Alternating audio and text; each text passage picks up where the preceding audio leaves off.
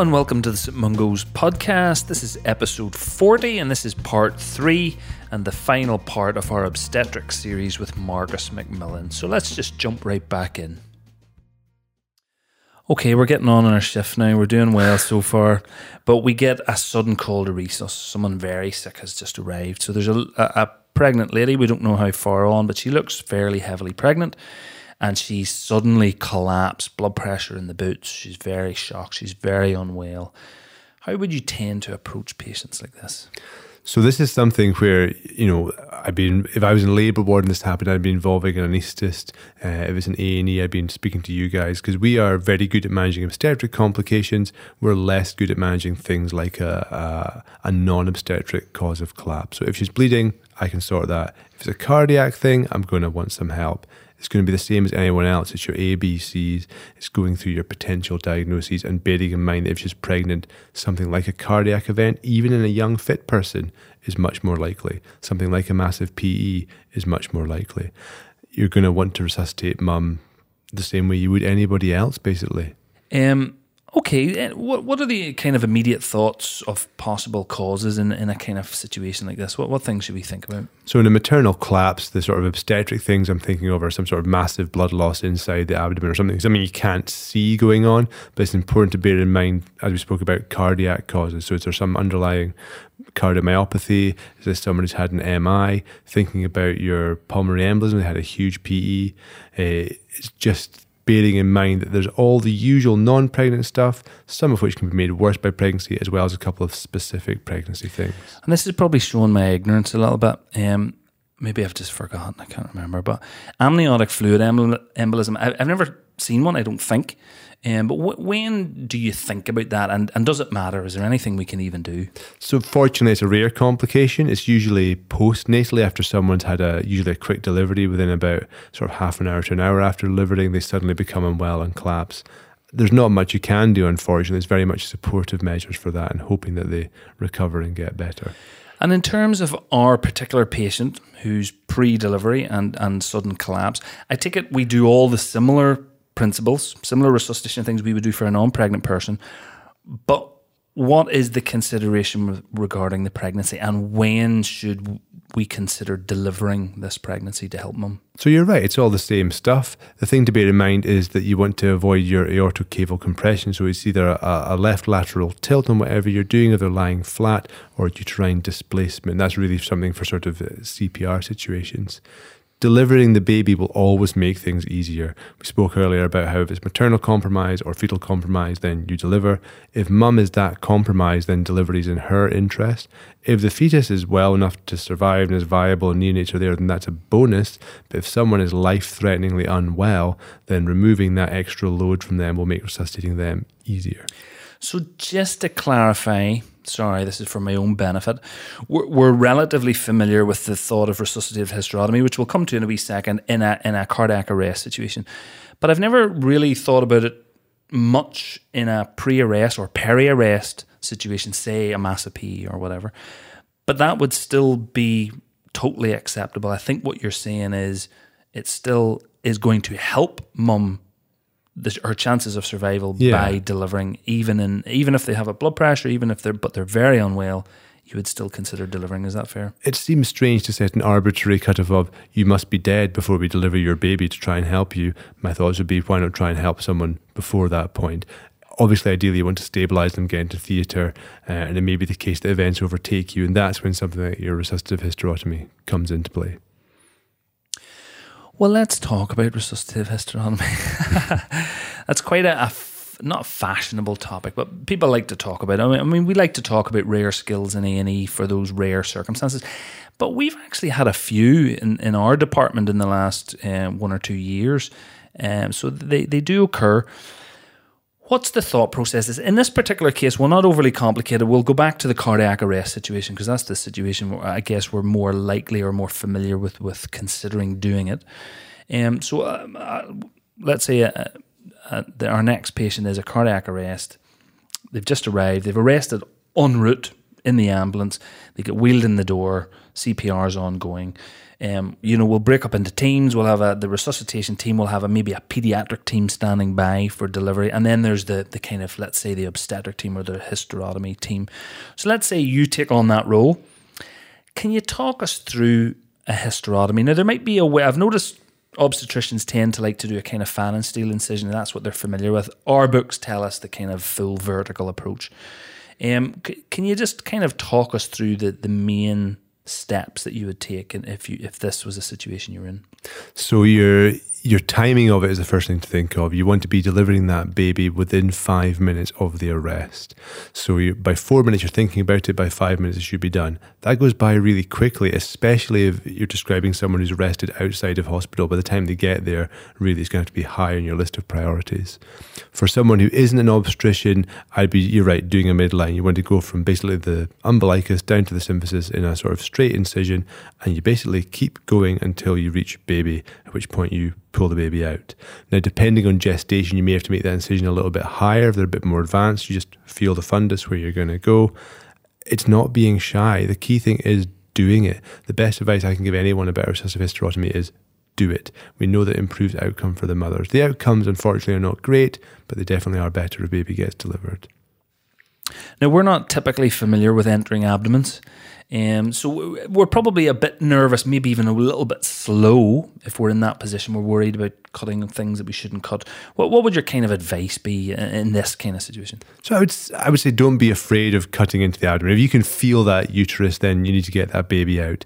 As the uterus gets bigger, it basically shoves everything out of the way. So if someone is lying on their back and they're significantly pregnant, as you open that abdomen, you're going to find abdominal wall, and then you're going to hit the uterus. There's not going to be anything in between the two. And even if there is and you hit it, this is someone who's got no heartbeat. You're not going to make things worse by doing it. And they're not going to bleed a huge amount, probably. Yeah, blood loss is not usually a big issue, unless you get an output back. Okay, so baby will go off to the paediatric team, and I think chances of survival are low, but they do occur if it happens early enough. The CPR team will be ongoing with mum. Yeah. In your situation, what should happen next? What do you do with the open abdomen if there's still a chance of survival for mum and CPR is ongoing? Do you pack it? Do you what? So I would close it myself, but I appreciate that not everyone obviously is an obstetrician. Packing it is not unreasonable at all, and it's the same as any sort of major trauma. You get loads and loads of packs, and you just cram them in there, and you're going to call your nearest surgical person to come and give you a hand putting everything back together. Just out of curiosity, if you'd done a hysterotomy and the decision by the team was to deliver thrombolysis, would that change whether you closed or didn't close the wound? So I think I personally would probably always close the wound just because I'm used to doing that and I can do it quickly. I think if you're in the scenario of not being an obstetrician and you're thrombolizing, uteruses won't contract properly until they're closed. So your risk of blood loss is going to be a bit higher. Even if you close it, it's going to bleed, but it'll probably bleed less. So I would take a big 1-0 suture and do your best to put it back together. Okay, I'll take you back a little bit. Just we've got a couple of minutes. We've been phoned ahead. You get on the phone and we've got you, but someone is about to take charge of this hysterotomy because you can't be there in time. What advice would you give someone on the phone who's never done one before? What would you say? So I think if you are undertaking your resuscitative hysterotomy and you're not an obstetrician, then you're going to need, number one, a buddy, because it's a 2-person job. We would have an assistant at cesarean section. That has to be your only task because you're going to have to be concentrating on that and nothing else. You can't be involved in the resuscitation. Your job is opening the abdomen, getting the baby out, and potentially putting things back together as best you can if that's deemed necessary. So the person on the end of the phone is clearly rattled and you can sense that they're really not looking forward to this procedure. Any last little bits of advice that you would get to kind of give them a little bit of confidence? It's one of these things. It is perversely easier than it sounds. Basically, you feel the top of the womb. You take your scalpel, you cut through the skin in a big line down the middle. You keep doing that until you're into the womb. You take the baby out. If you scratch the baby about with the scalpel, don't worry about that. Once you've got a baby out and placenta, you're then going to think about closing it if you're confident in that. But if you're not confident in that, get some big packs pack that uterus, pack the abdomen, and wait for us to come along, give you a hand. And in terms of placenta, what do we do in that situation? So in that situation, the uterus is open. You can literally just scoop it out with your hand. It's okay, so you don't wait like we did in the normal delivery. No, I wouldn't, because scoop it out. But be aware that if you get an output back, you're going to get bleeding. So it's thinking about your uterotonics to get the uterus to contract again. And in terms of clamping that, I mean, obviously baby's likely to be very unwell. Would you still leave it a minute or so to get as much? In that scenario, you're getting baby and placenta out as quickly as you possibly can. So it's going to be baby out, cord clamp, placenta out very, very quickly. Okay, so we had a case recently in our department, and in fact you were the doctor who came and did the hysterotomy, but it was a very traumatic case for a lot of people, and I just wanted to touch a little bit on the trauma that can happen as a result of this. Now, I wasn't there that day, but I heard a lot about it afterwards. Now, if you say you have a case like this in your department and you are the senior member of staff, what should you think about in the longer term, in the medium to long term afterwards? Because this will impact your staff quite significantly, won't it? Yeah, it will. I don't want to downplay this at all. This is a really big deal. You've got someone in the department who has just died. That person is usually a young, well person by and large, because that's generally, if you're pregnant, you are. You've not only got that, you've got a baby who's just died in the department, and as well as that, you've got a team of people who've been doing their best to stop that from happening, and it's not worked out the way you want it to. You've got someone who may have just done a complex surgical procedure that they're completely unfamiliar with, and they've done something, they've gone right out of their comfort zone, and they've got absolutely no reward for it. They haven't got a live baby, they haven't got a live mum, and that's a big deal, because as doctors, we're very used to doing things to help people, and we win, we manage. And we all know that it doesn't always work out that way. This is something that as an obstetrician, you kind of get a bit used to, because these things happen to a degree. But I think in A&E, this can be completely alien, and that will absolutely have a huge impact on you psychologically. My first thoughts are, you do your documentation, you have a hot debrief. That was something that we don't do in obstetrics, and that was a really useful tool in A&E, and we're stealing that from you because we like it. A hot debrief we thought was quite a good idea, but making sure there's follow-up in place. Whoever's involved in that, doing the operation, their shift's over. That's someone who's going home. They might think they're going to be able to function, but they're not. And it's quite often, it's not till a bit later when you start replaying in your head that you start to realise exactly how harrowing and unpleasant it could possibly have been. And we've done actually another podcast on peer support and stuff, so we've delved into that, but we need to be thinking of that and strategies to support these people. Because there's a bit of a stoic sort of culture in A&E where you just kind of man up, but this can have deep psychological impact, and people can be left quite badly scarred, depressed, upset, PTSD after things like this. So we've got to be aware that can happen, look out for the signs, and instigate even basic kind of measures to kind of mitigate that a bit. Yeah, absolutely. We've had sessions, the team that we're on have had sessions with our psychology department and with the bereavement counsellors, and I think that's all been really, really useful. And obviously different people have different levels of involvement, different needs, but I think having those facilities there and being aware that it might be required is a really useful and helpful thing to do, and entirely appropriate. Okay, I realise I've taken up quite a lot of your time now. Quite all right. And do you know what? I was going to take you through a septic patient, a medical disorder, a trauma patient, but in fact, I think we had a bit of discussion off air, and I think we could probably lump it all into one. So a pregnant lady who just happens to be pregnant but comes in for another medical or trauma-related reason, what's your general principles? Obviously, there's a few tweaks you would do here and there, but in general, the rule is think about what you would do if this person was not pregnant, and then do that.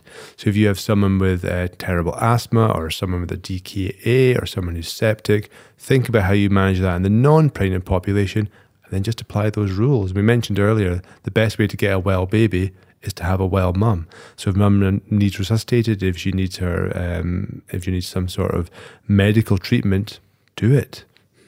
And the only thing, I guess, unfairly, just talking about trauma, is you have the left lateral position and simple things like that. But in terms of the investigations we do, the treatments we administer, they're generally the same. Treat the mum, and that's the best possible thing to do for the baby. Absolutely. If mum's compromised due to whatever underlying medical problem, resolving that is what is going to make things better.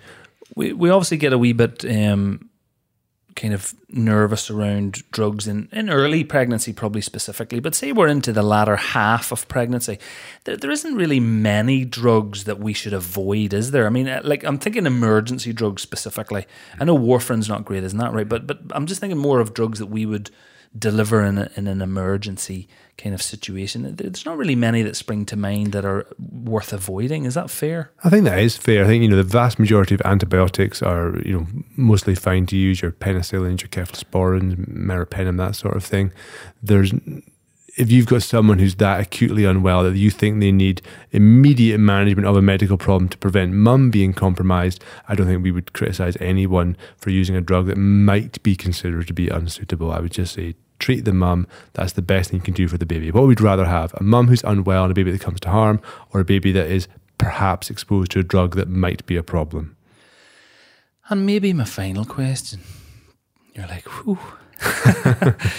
In terms of where patients get admitted to, so say a medical patient, say an asthma or a whatever, where are they best admitted to? Because I know everyone gets super nervous around a pregnant lady, but say that there's nothing, the lady is not in labour, we feel as best as we can tell that baby is fine, and it's primarily a medical problem. Should they just go to the medics, or do you like to look after medical patients, or how what's your thoughts? That is the $1 million question, and has caused a lot of arguments that I've been involved in the past.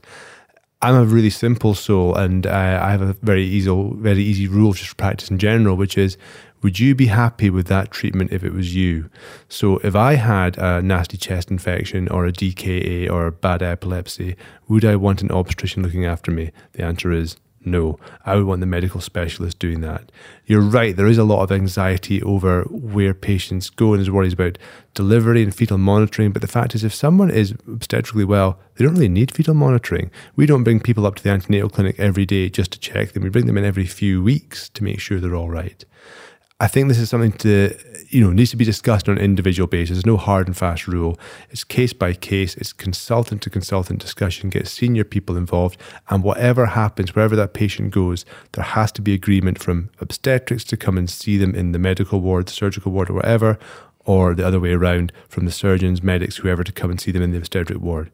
The other thing to bear in mind there is that most maternity hospitals, it used to be the case that midwives trained in nursing and then midwifery.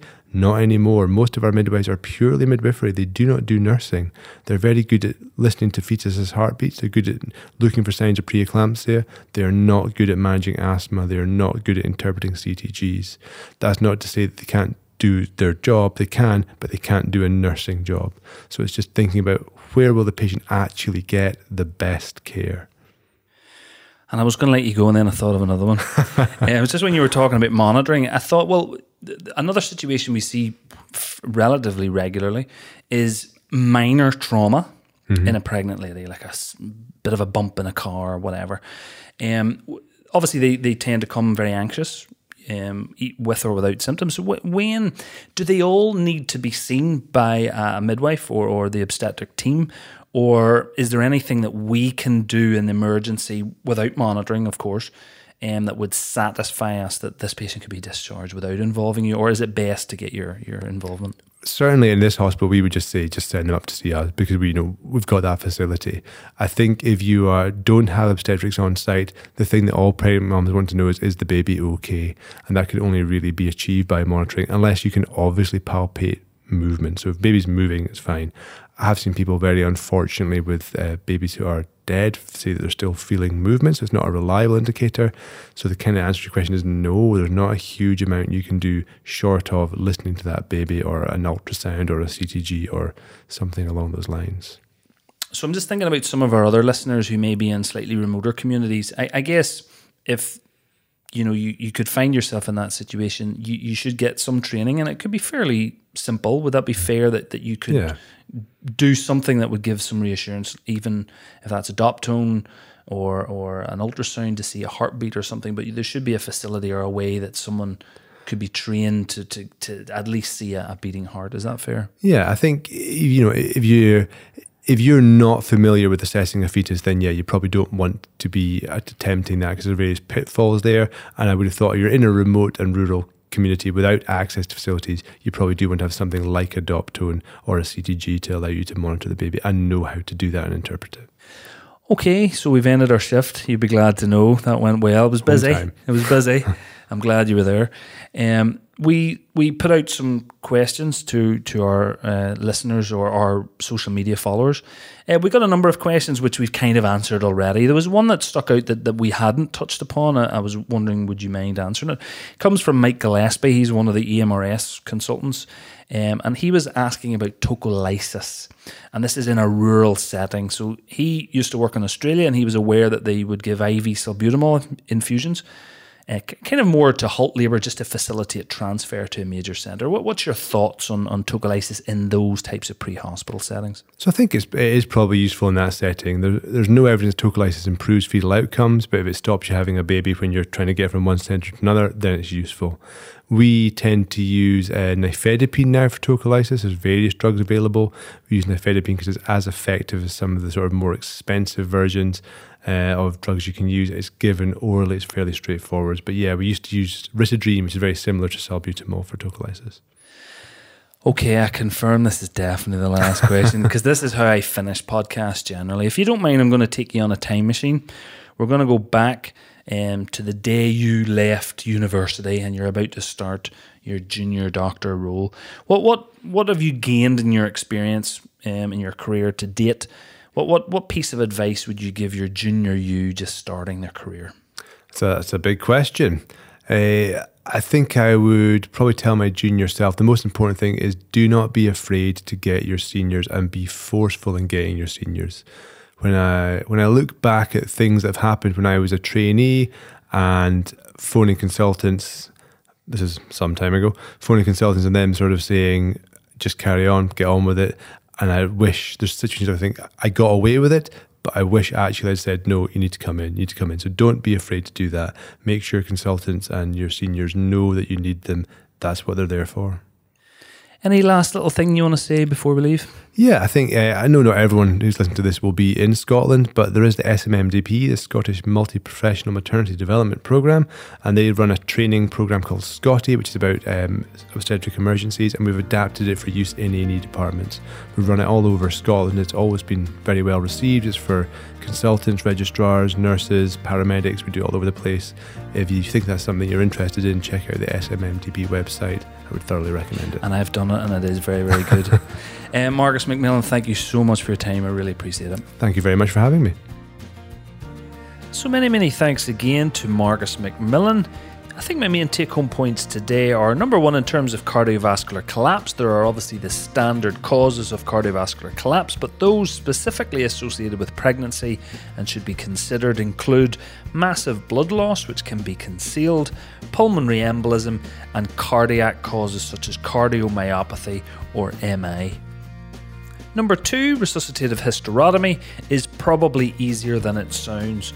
So big vertical incisions through the abdominal wall and then into the uterus. Pull the baby out, clamp and cut the placenta quickly, and then scoop the placenta out. And you can stitch up the uterus if you're happy to do so, or else you could pack it tightly and wait for a surgeon or obstetrician. And don't forget to consider the psychological welfare of both yourself and your team. So a hot debrief as well as some counselling may be appropriate in the days and weeks ahead. And finally, number three, for pregnant patients who present with non-pregnancy related problems, do what you would do for a non-pregnant person in that situation. And remember, all emergency drugs can be given to an unwell mum. The priority is keeping her well. And when admitting to the hospital, remember to admit to the place who can take care of the admitting problem the best. And that could be on a medical or surgical ward. So thank you so much again to Marcus McMillan for giving us his time and thoughts on all of these obstetric emergencies. Many thanks to you for listening. Please visit stmungo's-ed.com where you can see lots of additional resources and the show notes for this episode. And until next time, take care.